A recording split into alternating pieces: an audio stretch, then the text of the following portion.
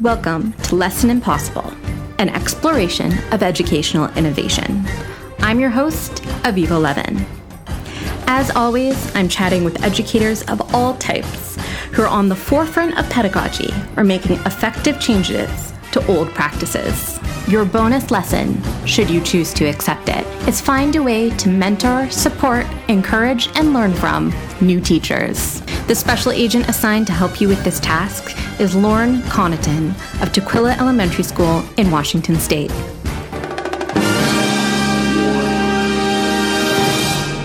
Data shows that in the United States and Canada, around half of teachers leave the profession within the first 5 years. This is compared to countries like Portugal, France, and Germany, where the attrition rate can be less than 5%.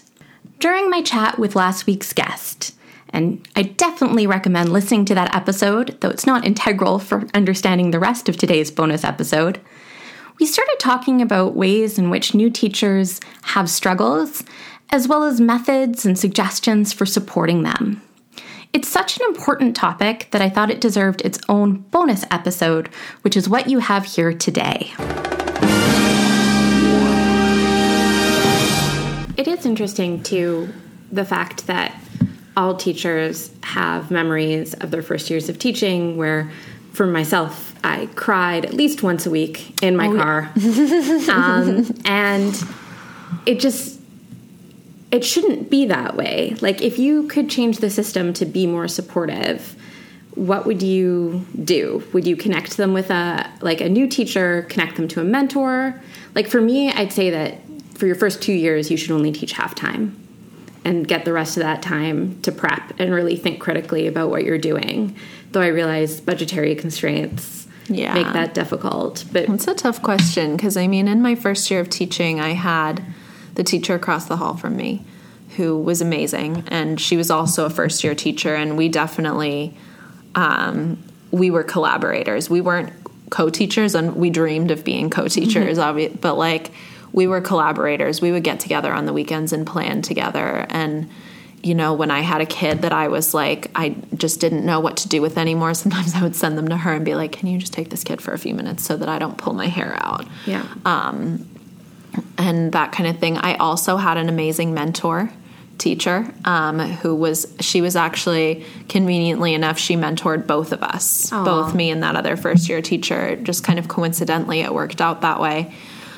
So the district that I was in my first year did have a first-year teacher mentor program where every first-year teacher got a mentor, a more experienced mentor who ideally taught somewhere in your grade level range. She did third grade for a while, but she was a second grade teacher at the time, and we were doing third grade. So, and she was great, and she was super supportive. She was probably in my classroom once every other week at the least. Yeah. Helping out, giving me feedback, helping problem solve with kids, kind of like reassuring me at the end of it, like, hey, like, this is a really difficult class that you have. This isn't like I would have a hard time here. Like, this isn't just you, and just kind of like being kind of the reassuring almost mom that you need in that first year. Like, you need somebody to be like, it's okay. Like, we've all been there before.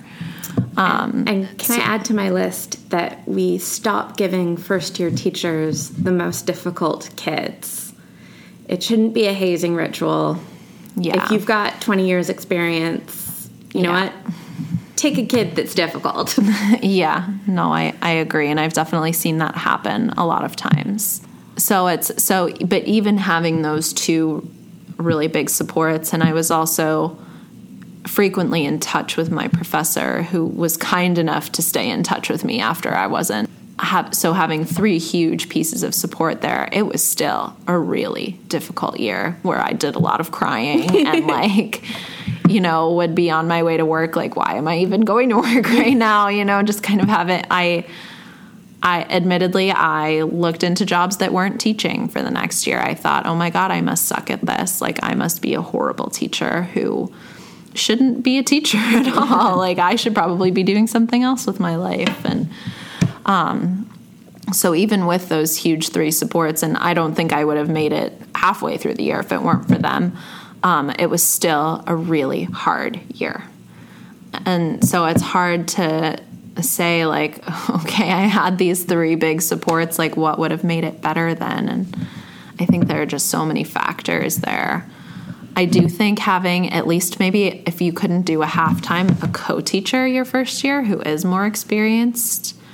I can see things going wrong there too, though, of being the like, oh, well, you're just a first-year teacher. Like, I'm just going to, run things. Because I do think it's important your first year to be able to experiment and to make mistakes and,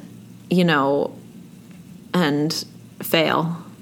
Yeah. I think those are important things that, even though they're really hard in the moment, are really important for first-year teachers.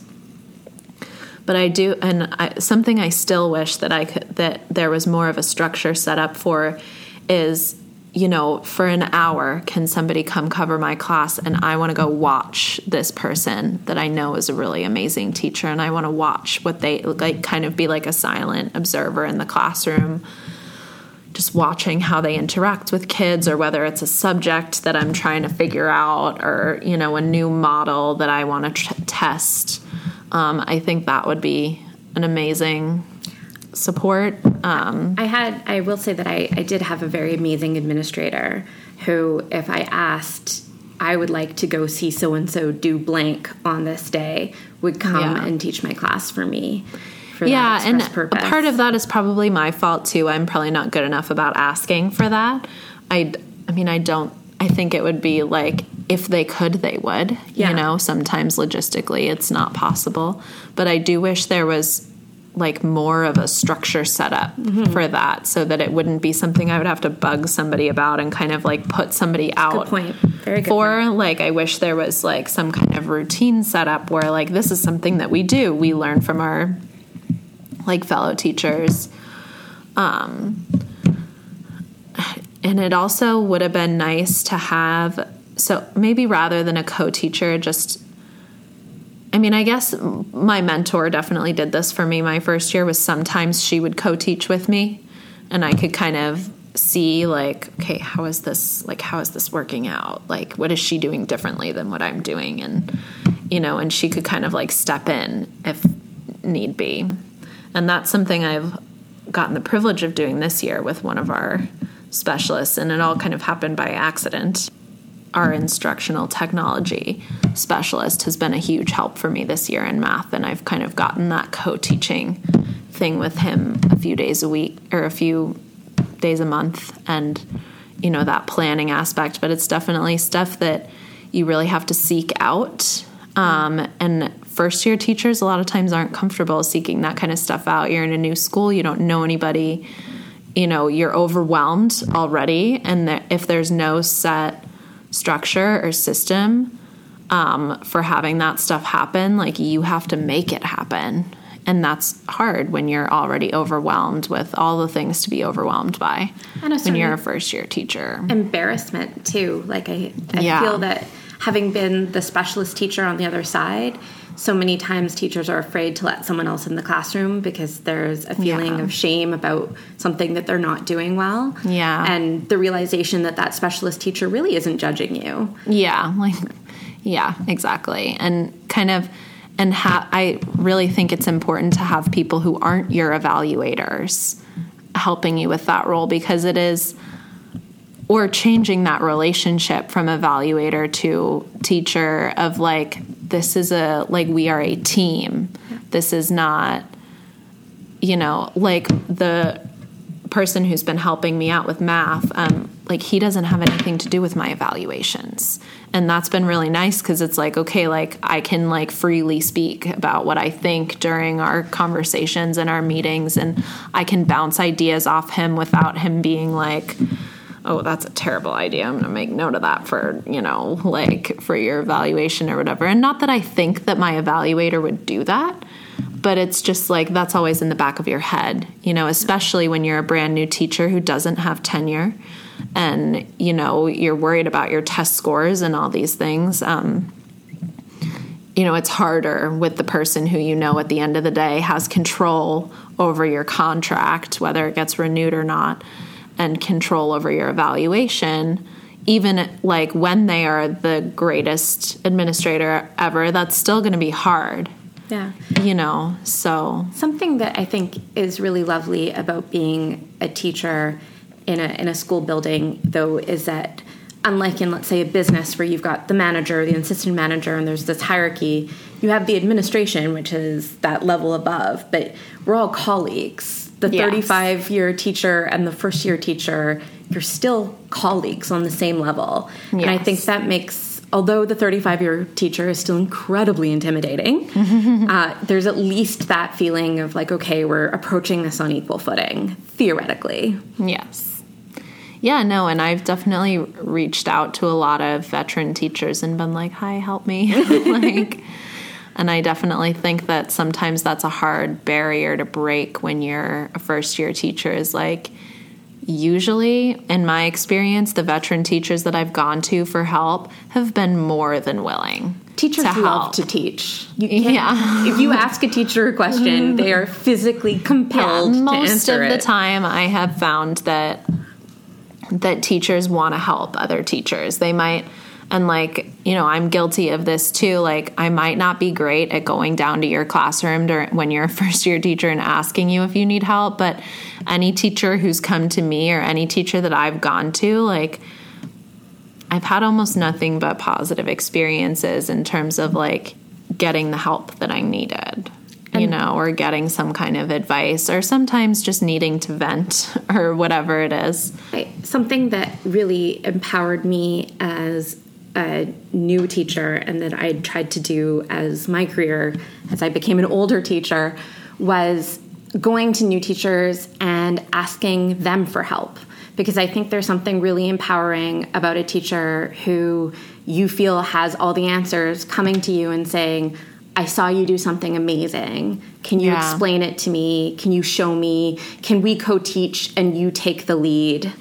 Because I think as a new teacher, it just made me feel like, okay, someone sees that I'm actually doing something right. Yes. And then as an older teacher, it's like, no, I've got a lot to learn from some of these newbies. And I think, too, that's something that is sometimes frustrating for new teachers, too, is that we're sometimes dismissed as, oh, you don't have any experience yet. Like, oh, you're still new, or like, you're still so young. And there have definitely been times where I've felt kind of pushed to the side due to my age or level of experience.